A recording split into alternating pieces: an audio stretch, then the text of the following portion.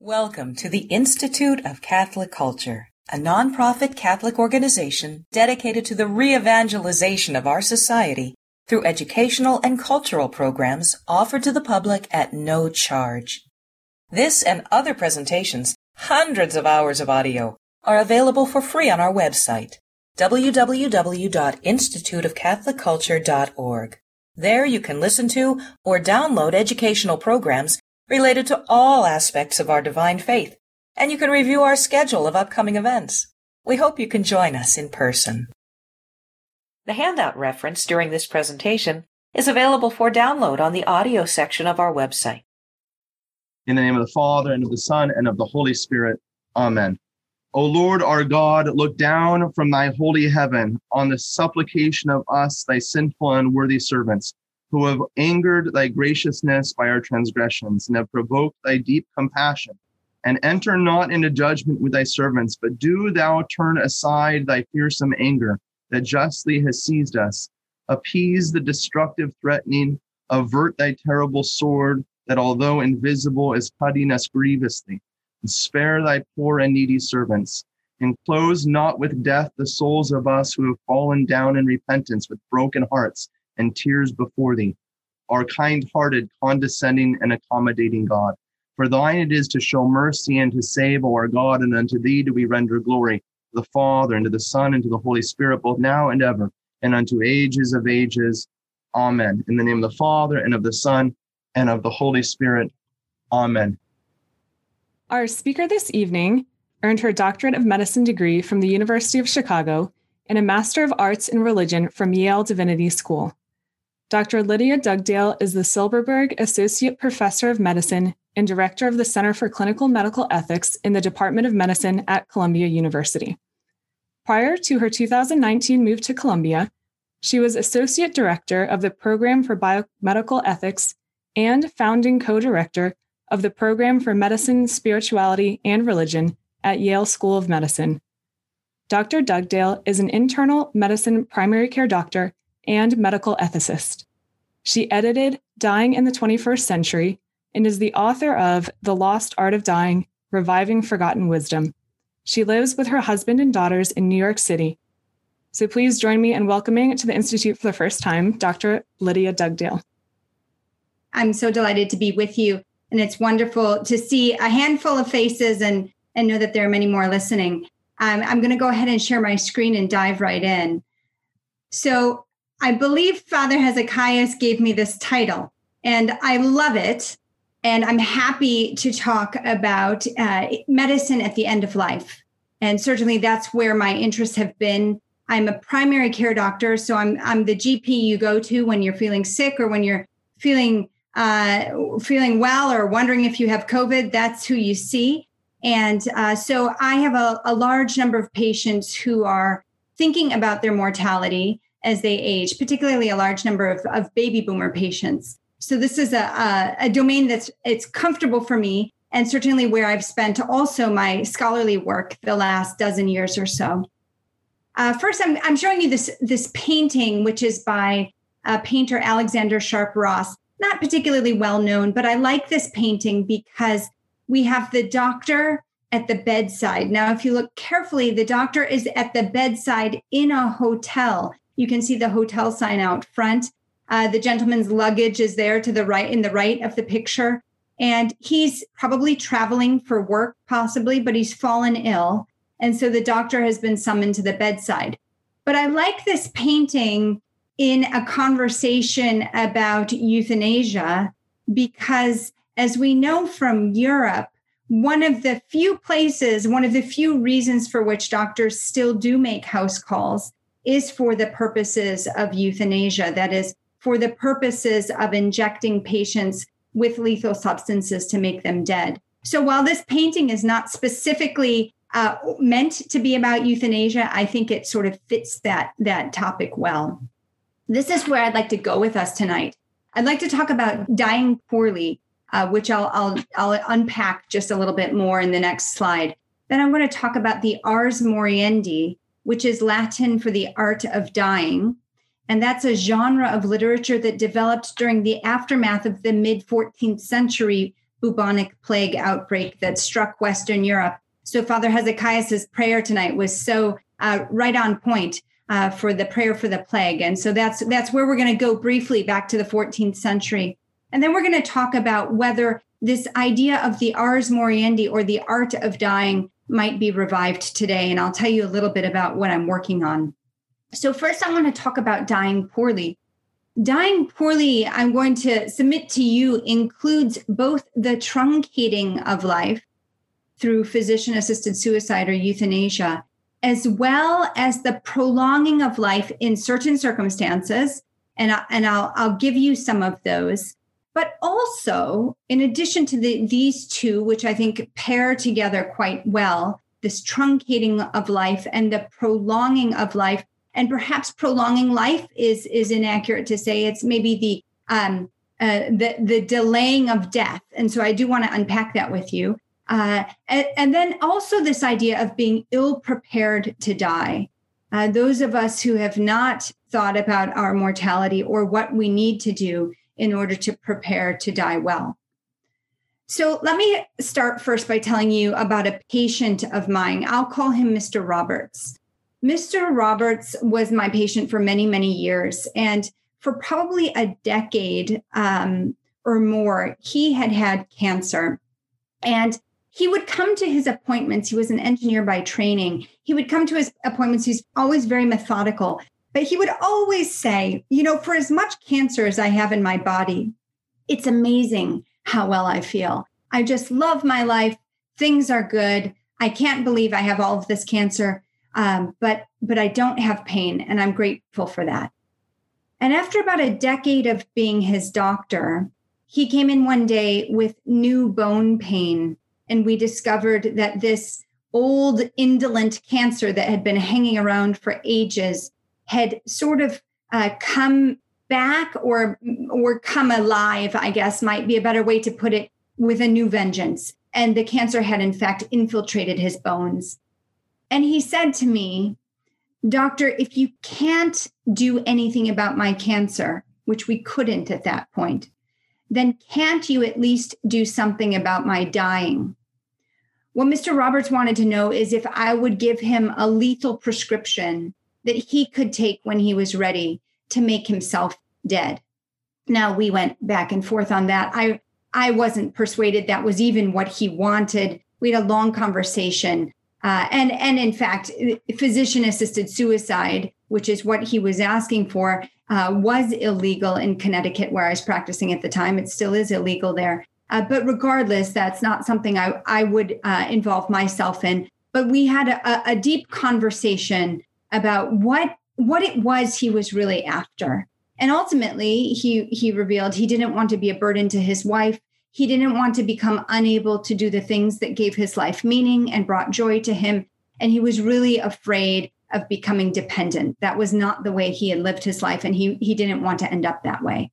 So this idea of truncating life, I'm just going to set up for you, is one way that we die poorly, that people around the world today die poorly. But there's this also this way of prolonging life. And by this, I don't mean using medical technology as and when appropriate, okay? I'm going to tell you this story to hopefully paint the picture of what I'm getting at.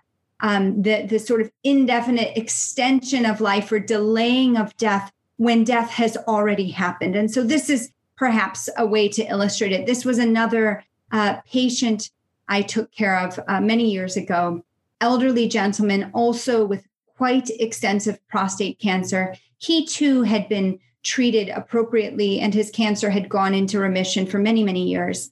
But he came back into the hospital because of new bone pain and confusion. And in fact, he was found to have cancer spread to the bones and to his brain. I met this gentleman, whom I'll call Mr. Turner. I met Mr. Turner when he was dead, actually. I was on the team of doctors who was responsible for responding to a code blue. That is when the heart stops and the patient is dead. He had had a heart attack and he had died, and we were called to try to resuscitate him. Now, generally speaking, resuscitation is a great endeavor. It's something that we can work toward, and can, in a sense, restore life to someone who has momentarily or transiently died. In the case of a very elderly gentleman who not only was very elderly, but also exceedingly frail and just full of cancer everywhere, we knew almost without a shadow of a doubt that this gentleman's heart would in fact stop again. And for the medical doctors and the nurses involved, we were going to do it because the family wanted us to, but we were loath to do it because we knew that it was, in a sense, going to inflict quite a lot of suffering on this gentleman. Were we able to revive him? And in fact, we did revive him. We brought him back to life. So I met him as a dead body before I met him as a human being, as a live man. But his heart, as we were quite sure would happen, again failed very quickly. Within an hour and a half or 2 hours thereafter, we brought him back again at the insistence of his daughters, and yet his heart stopped a third time. And that third attempt at resuscitation was unsuccessful.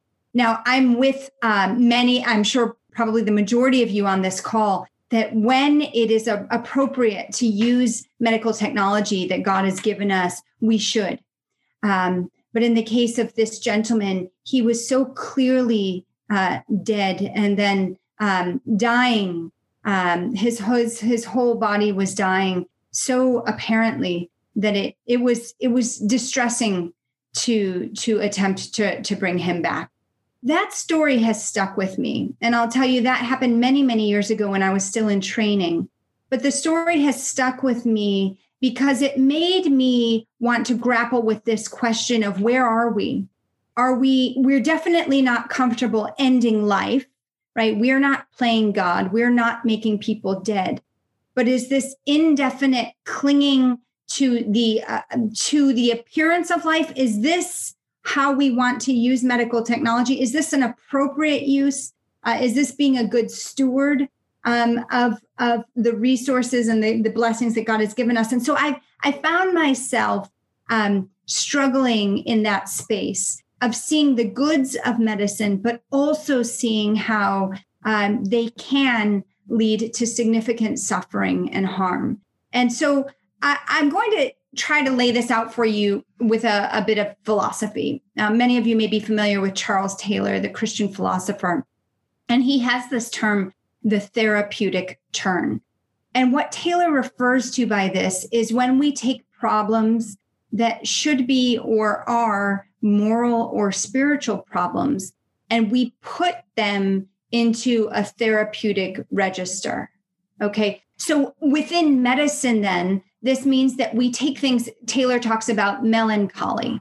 We take melancholy and we put it into the therapeutic. So no longer are we trying to unearth perhaps some of the spiritual or emotional or relational or moral questions that are feeding that melancholy, but we're seeing it strictly as a condition that meets diagnostic criteria and that therefore should be treated therapeutically. Now, I say this as a medical doctor who also treats depression and recognizes that these are complicated. But Taylor's point here is that we are prone, we are want to make things easy on ourselves. And if we can get out of the difficult morass of the moral and the spiritual and get over into the therapeutic, that feels like a safer space. It's a little bit clinical. It's a little bit further removed. It's less personal, less squishy.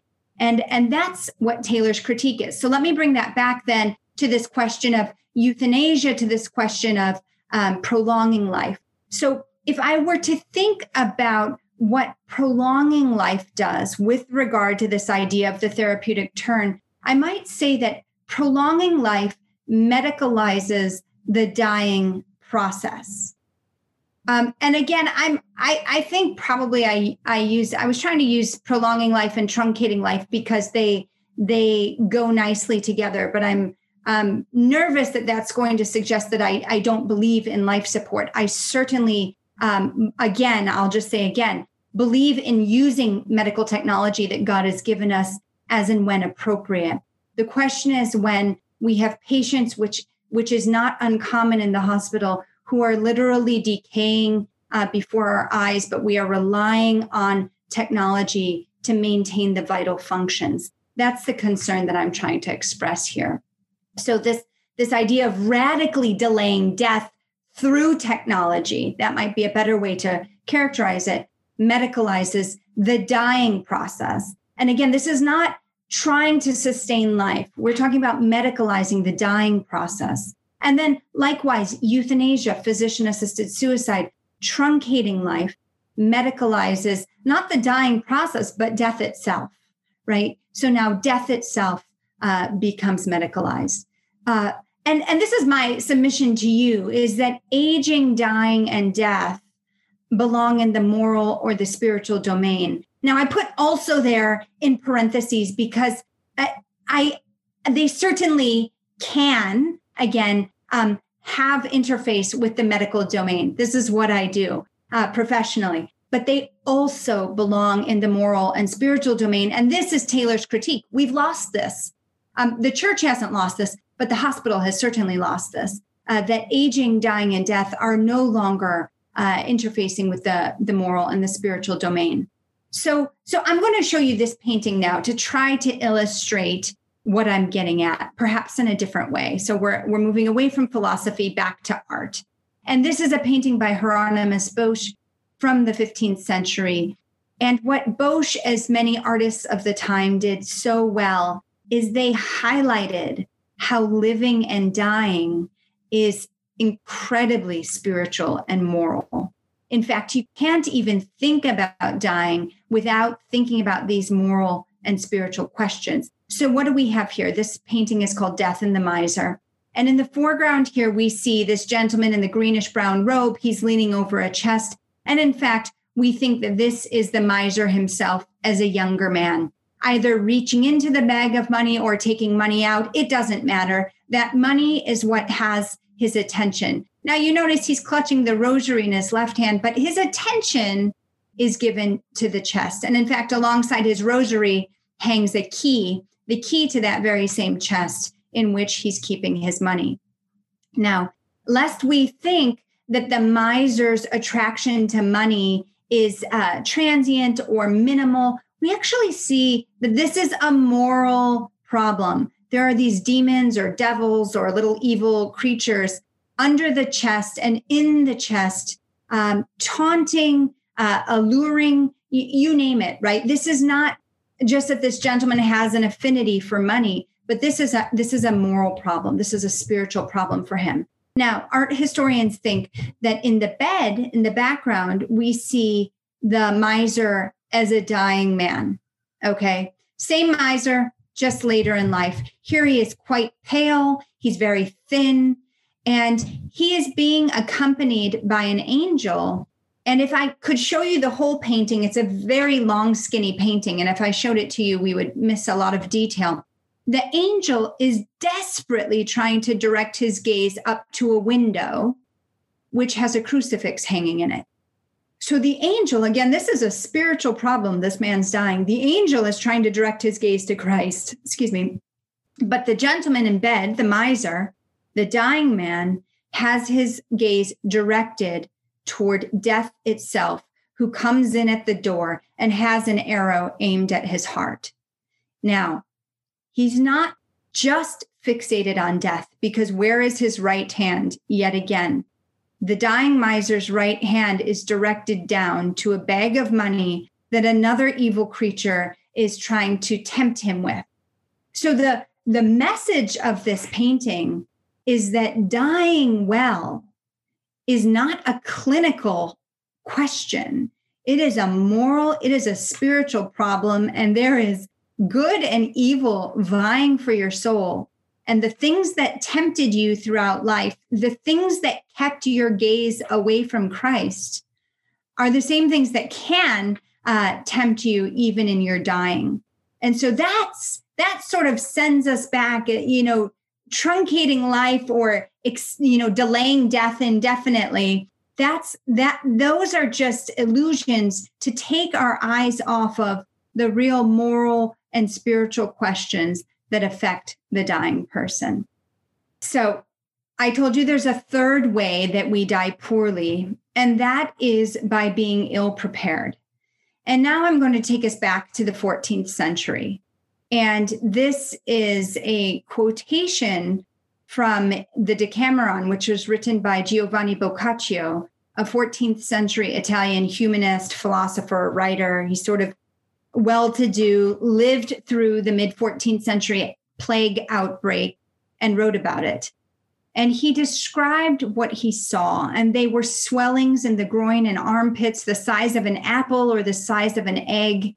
And these lesions were just teeming with the bacteria that caused plague. Now, of course, in the 14th century, they didn't know that plague was carried by rats and fleas, and the fleas would bite the rats and then become infected and then bite the humans. No one knew any of that. But Boccaccio is describing what he saw. And then, of course, an advanced form of plague would turn into gangrene, where the tips of the fingers, toes, nose, lips, and even some appendages would turn black and fall off. So I'm just going to show you this etching, which is by the Italian artist Luigi Sabatelli from probably the early 1800s. And if you read Italian, you'll know that it says the plague of Florence as described by Boccaccio.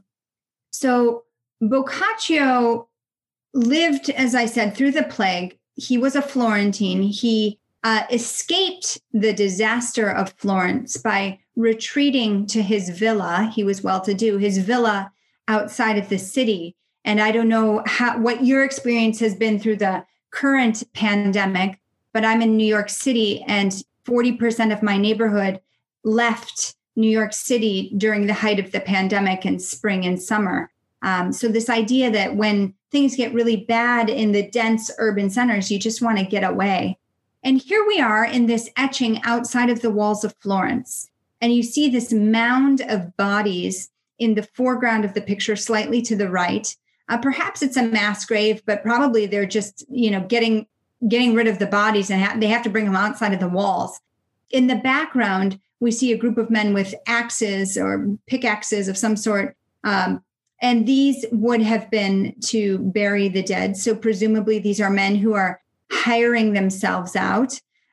Here looks like the priests in the background who are perhaps blessing or putting incense over the dead bodies, kind of a mass funeral, if you will. And then in the foreground, interestingly, this group of literary men, this is Boccaccio himself holding this rather large book. Some people think he might be holding Dante's Inferno. Not quite sure, but there he is. He made it into the etching. So what we know about this mid-14th century outbreak of plague is that in contrast to other outbreaks of mass disease that popped up throughout history, many of which are well documented, this outbreak in the 1350s was devastating. Historians estimate that anywhere from 30% of the population, perhaps as many as 2/3 of Western Europeans, died from the plague. And here we see a rendering of the plague doctor who, if you think it looks like his mask is bird-like, that was intentional. In fact, it was meant to evoke the look of an Egyptian divinity whose role was to thwart off disease. So that's what's going on here. But in addition, this beak had a second function of being stuffed with herbs and spices so that the doctor, when he approached a patient whose appendages were rotting, could mask the stench of the decaying flesh by putting the herbs and spices there in the beak. Of course, it's a long waxed raincoat to thwart off whatever it was that was causing this plague. And he has gloves, and he even has glass sort of kind of bubbles in the eye sockets, a hat. So really, completely covered because no one knew what was causing this deadly plague. And if you contrast that to our current moment, I'm a physician in New York City, and in March, April, and May, this was very much what we were doing when we didn't understand fully how COVID was being transmitted. We were taking every precaution we could to cover every part of our body. So there's this real human sense to try to protect oneself in the face of very deadly disease. So this brings us to this question of the ars moriendi, which I told you is Latin for the art of dying. And let me tell you a little bit about how that developed. So the plague really probably extended for almost a decade from the early 1340s when it was identified in what is now China, and then rolled westward, being carried by rats. It was probably about a decade of devastating plague. And during the aftermath of the plague, those who survived, which were probably the minority of the population, recognized that many of their loved ones and neighbors probably had been ill prepared, right? So this is this question of, are we prepared to die? Interestingly, mortality has always been 100%, but we don't live like that. We don't live under the knowledge that mortality is 100%. Many of us try hard not to think of it. So in the aftermath of the plague, those who survived were well aware that perhaps many folks were not prepared to die. Maybe they hadn't met with a priest. Maybe they hadn't been properly buried. Maybe there had been no funeral mass, maybe no last rites, whatever it was that stood out in people's minds as being sort of definitive for securing securing eternity with Christ. There was a lot of anxiety that they had not prepared. Now, of course, this is Western Europe in the 14th century. The leading social authority is the church, the Western church. And so there was this kind of plea on the part of the people that they would be equipped, that they would have their own resources to anticipate death and to prepare. Now, for those of you who know your church history, which I don't claim to be a historian, so don't quiz me on it, in the latter part of the 1300s, the church was split. There were two men and then later three men simultaneously claiming to be pope. And when that's going on with the leadership, you can imagine that the leadership was not in a good position to address the concerns of the laity. So when the church met at the Council of Constance in the early 1400s to resolve this problem of the papacy, these multiple men claiming to be pope, one of the first orders of business in terms of responding to the concerns of the laity, now this is 50, 60 years later, but one of the first orders of business was to issue a handbook on how to prepare for death. And that was the Ars Moriendi. The oldest version that we have of the text-based version dates to 1415. Here I'm showing you a glimpse of the woodcut from the illustrated version, which was developed about 1450. So common to many of the early iterations of the Ars Moriendi was this idea that there were 5 temptations that the dying commonly faced. But here we see the example of the temptation to impatience, and it is coupled with an image of the comfort through patience or a consolation through patience. Okay. So I'm just going to briefly walk you through this image so you get a sense of what these early versions of the Ars Moriendi were about. But here in the image on the left, we see the dying man lying in bed. He's clearly sick of his suffering. He wants to just die and get it over with, right? He wants to truncate his life. And you see him kicking away a man who's probably the doctor. There's a woman in the background, most likely his wife. And this scroll that's coming out from her says in Latin, "See how he suffers." So this is like the comment bubble in a comic strip. Now he's kicked over his table, his plate, and everything is on the floor. And lest we think that the dying process and the temptations facing the dying are not spiritual, the illustrator, who remains anonymous, but we have an idea of perhaps who he might have been, the illustrator puts this demon in under the bed, and the comment bubble from the demon says, "Look how I have deceived him." So this vying for the attention and the provoking to impatience, the provoking to being sick of it and wanting to die and get it over with. This is a spiritual phenomenon, the artist would have us know. So this would have been paired with a comfort or a consolation through patience. And in this image, we see Christ at the head of the bed with God the Father. Christ is holding a scourge with reference to the verse, he whom he chasteneth, he also loveth. This idea of with the suffering that God permits, there's also God's love.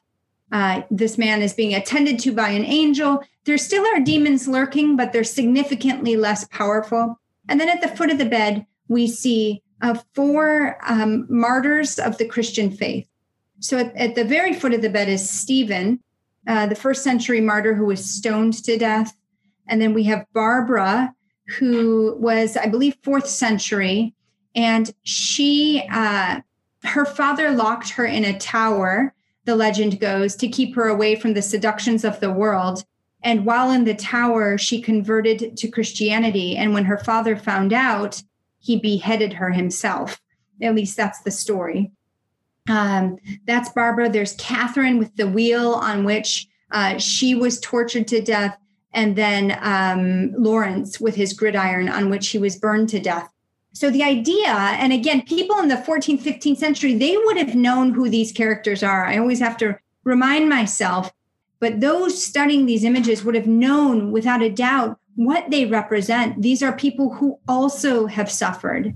They also have been tired of the suffering, but they have been comforted by Christ and they have died well and died victoriously. So this was the sort of imagery, the reminder, the call to the virtues of patience, the call to the virtue of hope, the call to the virtue of generosity.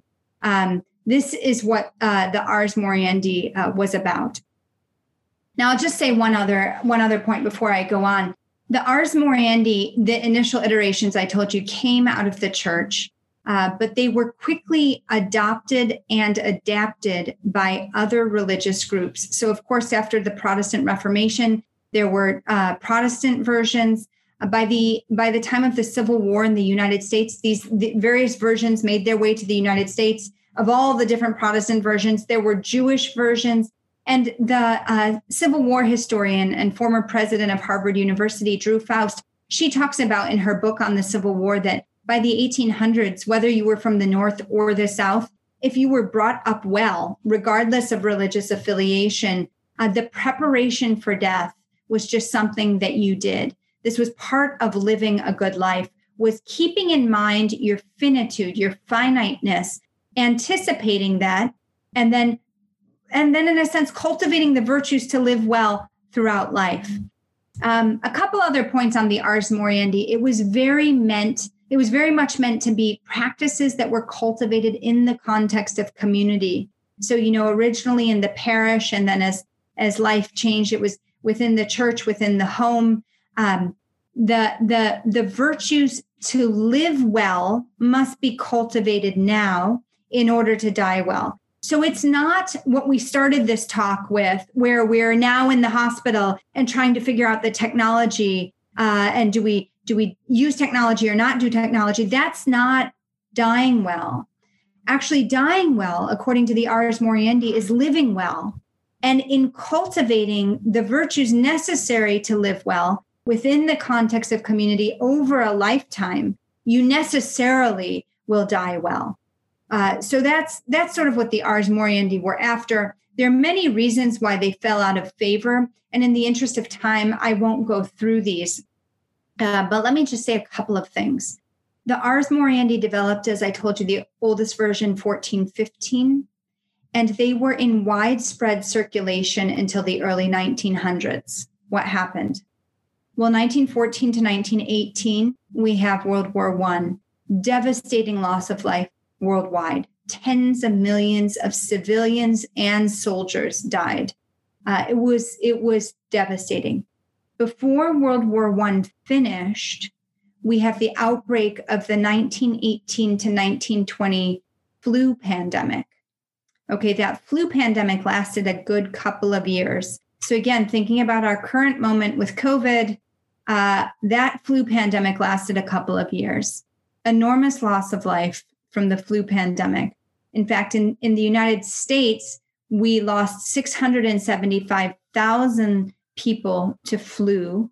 And our population was about 1/3 the size that it is now. So just sort of keeping in mind kind of what our numbers are now, but having a population of the US 1/3 the size it is now, and having lost almost 700,000 people from flu. And that went on for a couple of years. So you basically have, in the early 1900s, 6 years of war and flu and death and death and death. And when people got to the end of that, the last thing anyone wanted to do was to look back at the old ways of mourning rituals and dressing for mourning for a year and hanging the death ribbons on the door to let everyone know that someone had died. And we see a massive shift in society, a time of immense economic prosperity in the US. And there's a moving away from a radical departure from the old ways of doing things. And there's, new music, new dress, new fashion, new dance. Women get the right to vote.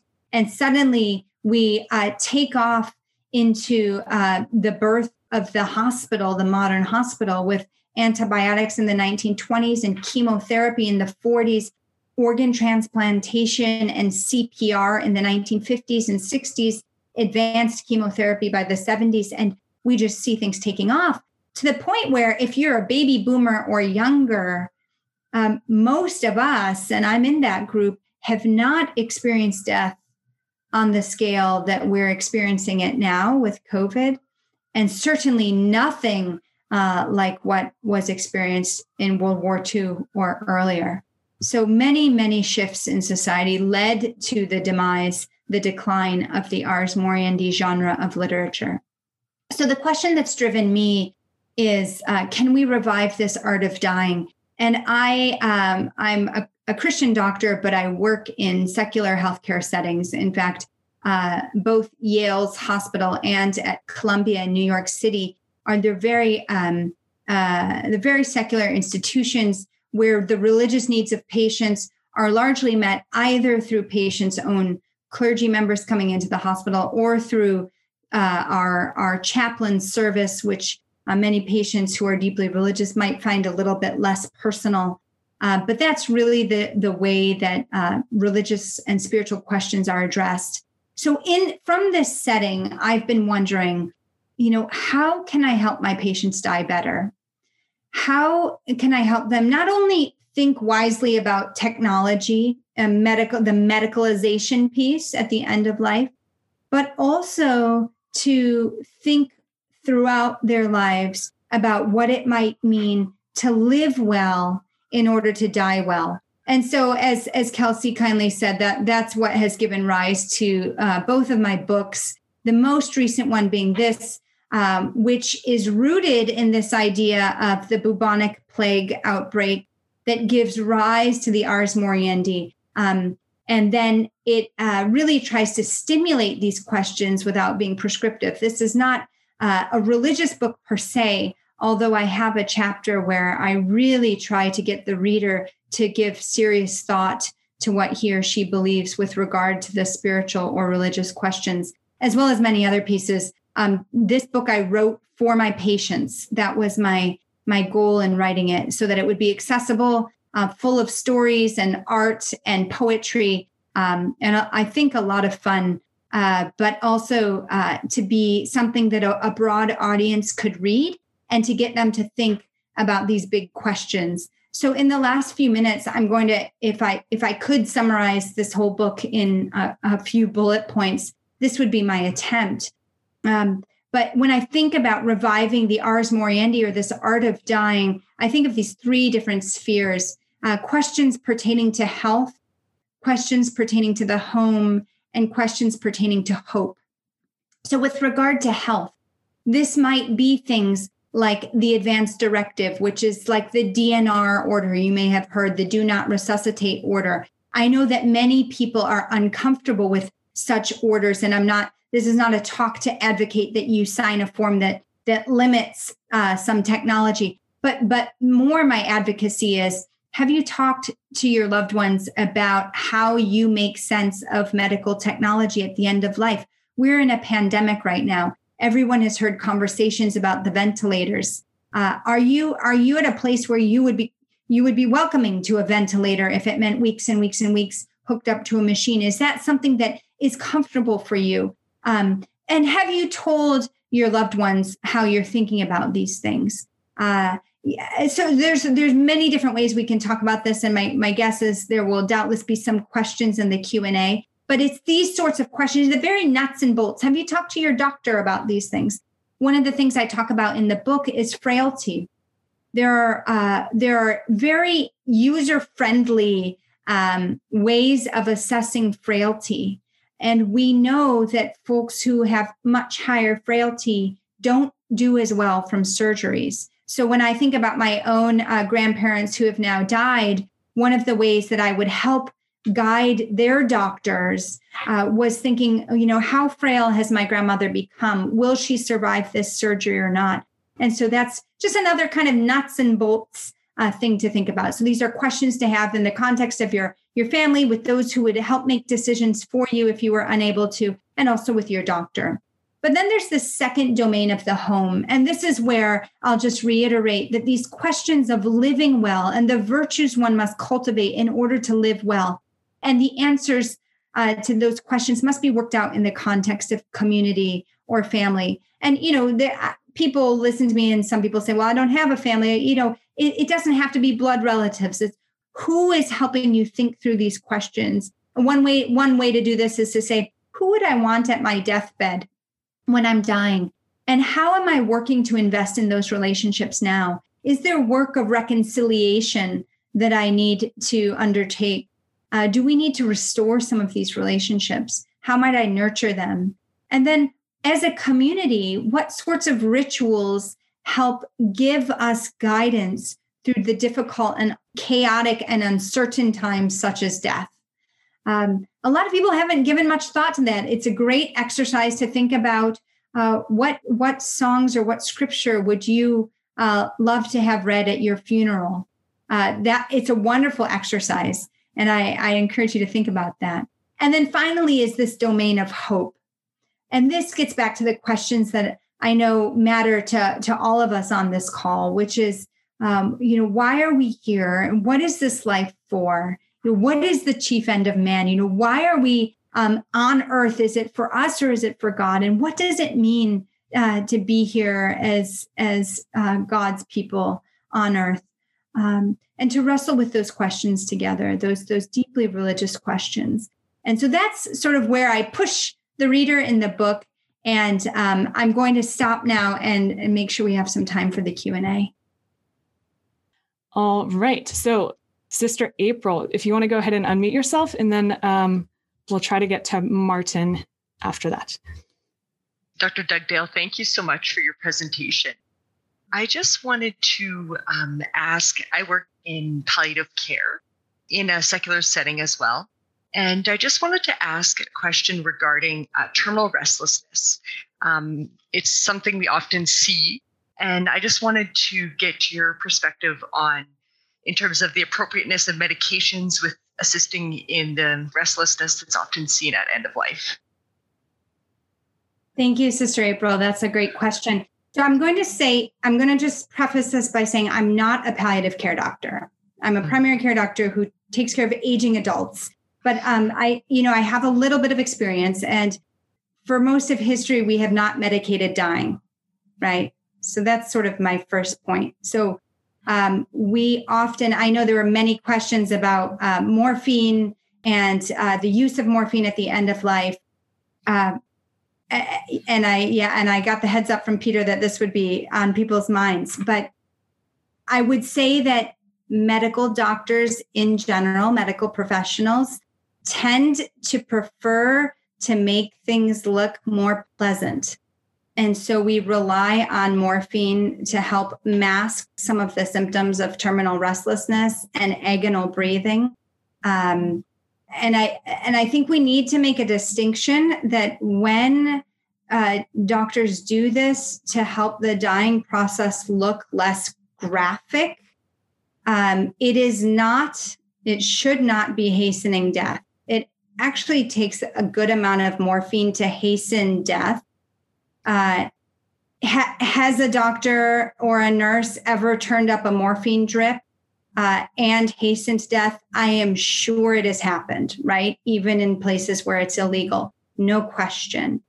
But generally speaking, the small amounts of morphine that are used to help kind of mask or smooth out or make look more pleasant the symptoms of the appearance of the dying process is not enough to actually end the person's life.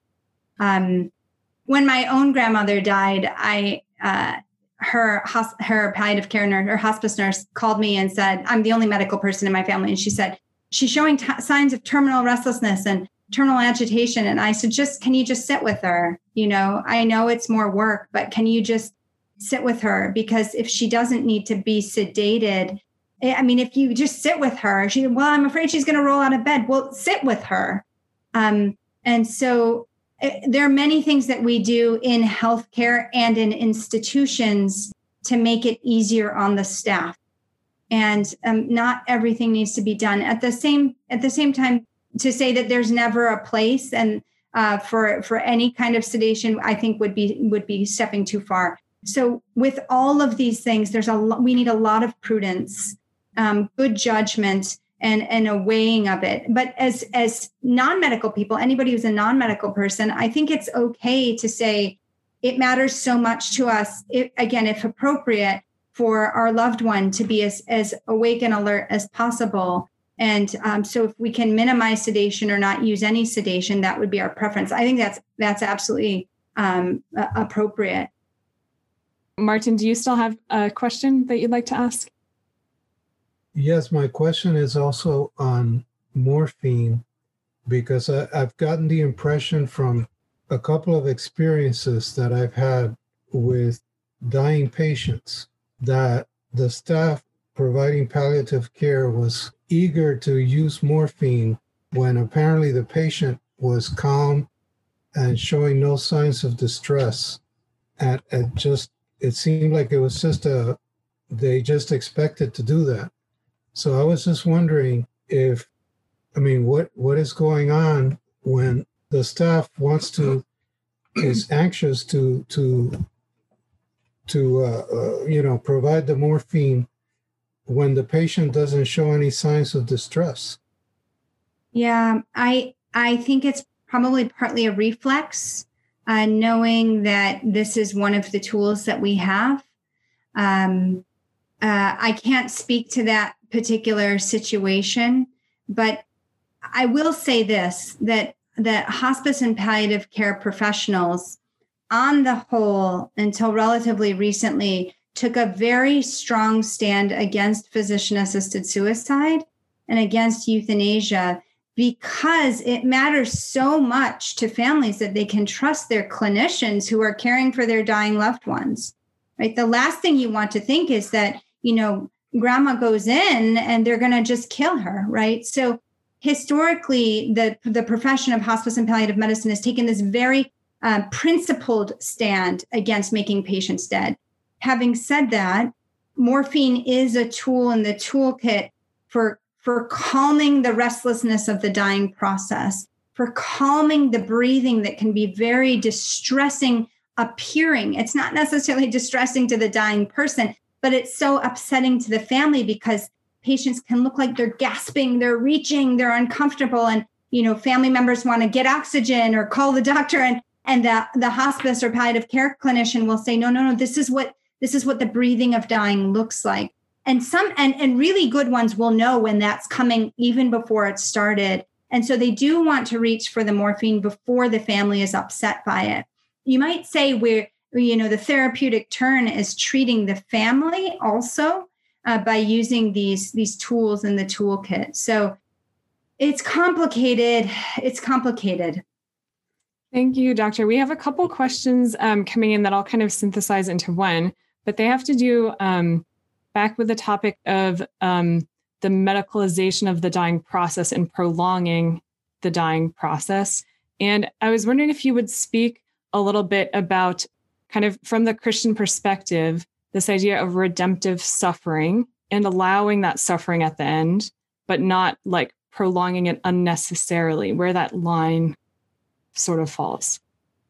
Yeah, I think it's a really difficult line. So I'm also a clinical ethicist. So I'm often called as the ethicist to come in and weigh in on these difficult cases where what often the extreme ones are where patients are decomposing while hooked up to the mechanical ventilator. I am a big advocate of using technology if it can help get someone out of the hospital. I mean, there, of course, right? But when patients are truly decomposing, and this shows up in many different ways, not least bed sores down the entire backside of the patient. I mean, there's just some gruesome things. Patients who are truly dying, and yet their vital functions are maintained. This is where even as someone who feels so strongly about life, this is where I would try to sit with the family and let them know, the patient in that circumstance is not participating in his suffering, right? I mean, he's unconscious because the pain is so severe and the discomfort is so severe. And there are extreme cases where we want to exercise good judgment. Having said that, is there redemption possible through suffering? That is, can God teach us incredible things? Can we grow in wisdom and virtue? Yeah, absolutely. Absolutely. And was Christ suffering for naught? No, right? I mean, that's the core of the Christian story. So to say that suffering can't be redemptive would be misguided. At the same time, there are extreme cases where could someone still be participating in some way? We can't. Is an unconscious person who's dying and sort of actively dying be participating in? Sure, that I can't speak to what I can't know, really. And Ness, go ahead and unmute yourself. Actually, I have two questions. The first one is a continuation of Martin's question. Morphine is a respiratory depressant. So I see it as something that is sort of contradictory to give morphine in a situation like that, especially just because of the family. And the other question is how do you bring up the subject to somebody that has a chronic terminal disease? How do you make them talk about their preferences and what they want to do? We are in a culture that is afraid of dying. So how do you do that? Yeah. So with regard to morphine is a respiratory depressant only when it's used in larger doses. So in terms of actually suppressing respirations, given in small doses, it calms the breathing, but it doesn't stop people from breathing. Does that make sense? So yeah, I mean, why do we treat the family? We do all kinds of things to treat families and to make things look more acceptable. We do that. That's what we do as a society. I think what happens in healthcare in some ways is a spillover of what we do in broader society, where we make the unpleasant look presentable. But with regard to talking to patients about death who might not want to go there, I'll tell you that, of my thousands of patients, when they come in for an annual physical, there's a little sheet for them to fill out. And one of the questions is, would you like to talk to your doctor about end of life wishes? And invariably everyone checks no. And I get the sheet and I say, I know you don't want to talk about end of life wishes, but let me ask you a question. It's flu season, or now we're in a pandemic. If you get so sick that we're not able to talk with you, with whom should we speak? That is, who would be your medical decision maker? And it's just like a really gentle way to open up the door, just a little bit. And then I say, okay, so it'll be, your spouse or, this person, that person. Have you talked to him or her about how you even think about how you even think about healthcare? I mean, so with COVID, it's easy. Have you talked about the ventilator? And of course, if someone is quite young, I mean, it would be ridiculous to think that that they wouldn't want a trial on a ventilator with COVID. But what about, my relatives in their early 90s? Would that, would they want that? And would that be appropriate? And so just baby steps, but these conversations about the preparation for death. I mean, one of the reasons, again, I like the Ars Moriendi is because it's not save it up for the end. These are conversations to be had over the course of a lifetime. And so with my patients at their annual physicals, that's when I ask about it. Just a little question, just put a little bit out there. Have you thought about it? Have you thought about it? What do you think about it? Have you talked to him about it? Just a little bit. But over time, each year, as we see each other again and again and again, that little bit becomes more. And I think we can do the same things with our family members. Just have conversations. I'm not trying to be morbid. This is not, I'm not trying to scare you. I don't think anything's going to happen. But this is part of preparing. This is a part of living wisely and, thinking through things, living with a view to our finitude, but also living well, like living fully into life. And to sort of bring those together throughout the course of life in the context of family and relationship is what's so important. Dr. Dugdale, this question is coming from Lynn, who's asking about this idea of Ars Moriendi. Do you find that many doctors are prepared for having these types of questions, talking about Ars Moriendi? Maybe they're not like studying it as it was presented back in the Middle Ages, but is that part of the program for their training? And do you find that many physicians can have these discussions with their patients? Yeah, that's a great question.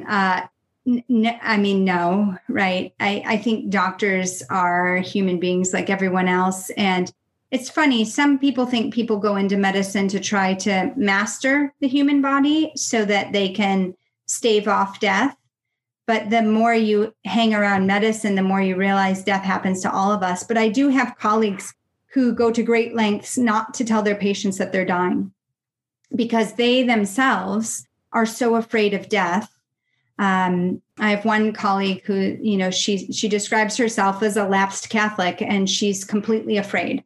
She's fearful. And rather than sort of wrestling with the beliefs that if she were able to work through them in the context of community, in her parish, whatever, with her priest, with her family, perhaps coming to a place of peace on these questions, she just avoids it.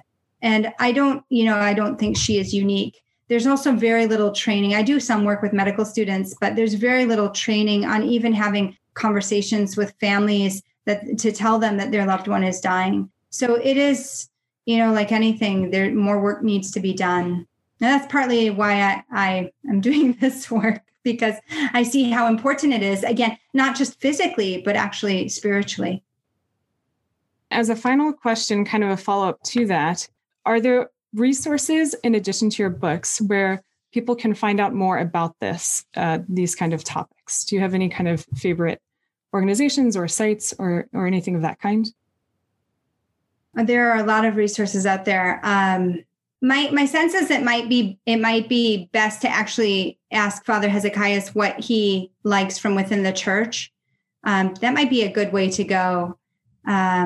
I know that one thing that when I'm speaking to sort of broad audiences, I often talk about 5 wishes, which is something that is common in clinical settings, which is essentially a script for talking to loved ones about these sorts of questions. It's not at all religious. It doesn't get to the big, $1 million questions, but it does kind of give you the language for trying to begin these conversations. So 5 wishes is available online. That would be a very easy way to start. But I'd also check with Father Hezekiah, see what he likes as well.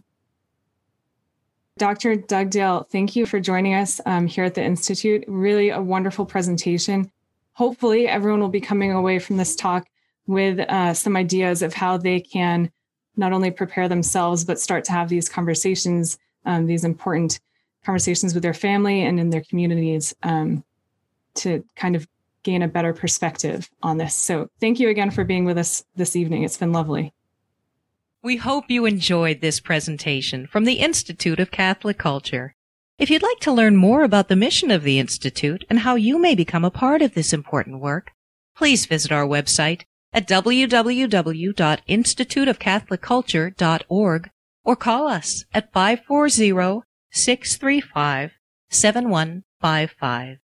And may the glory of Christ Church be ever more manifest upon the earth. St. John the Evangelist, pray for us.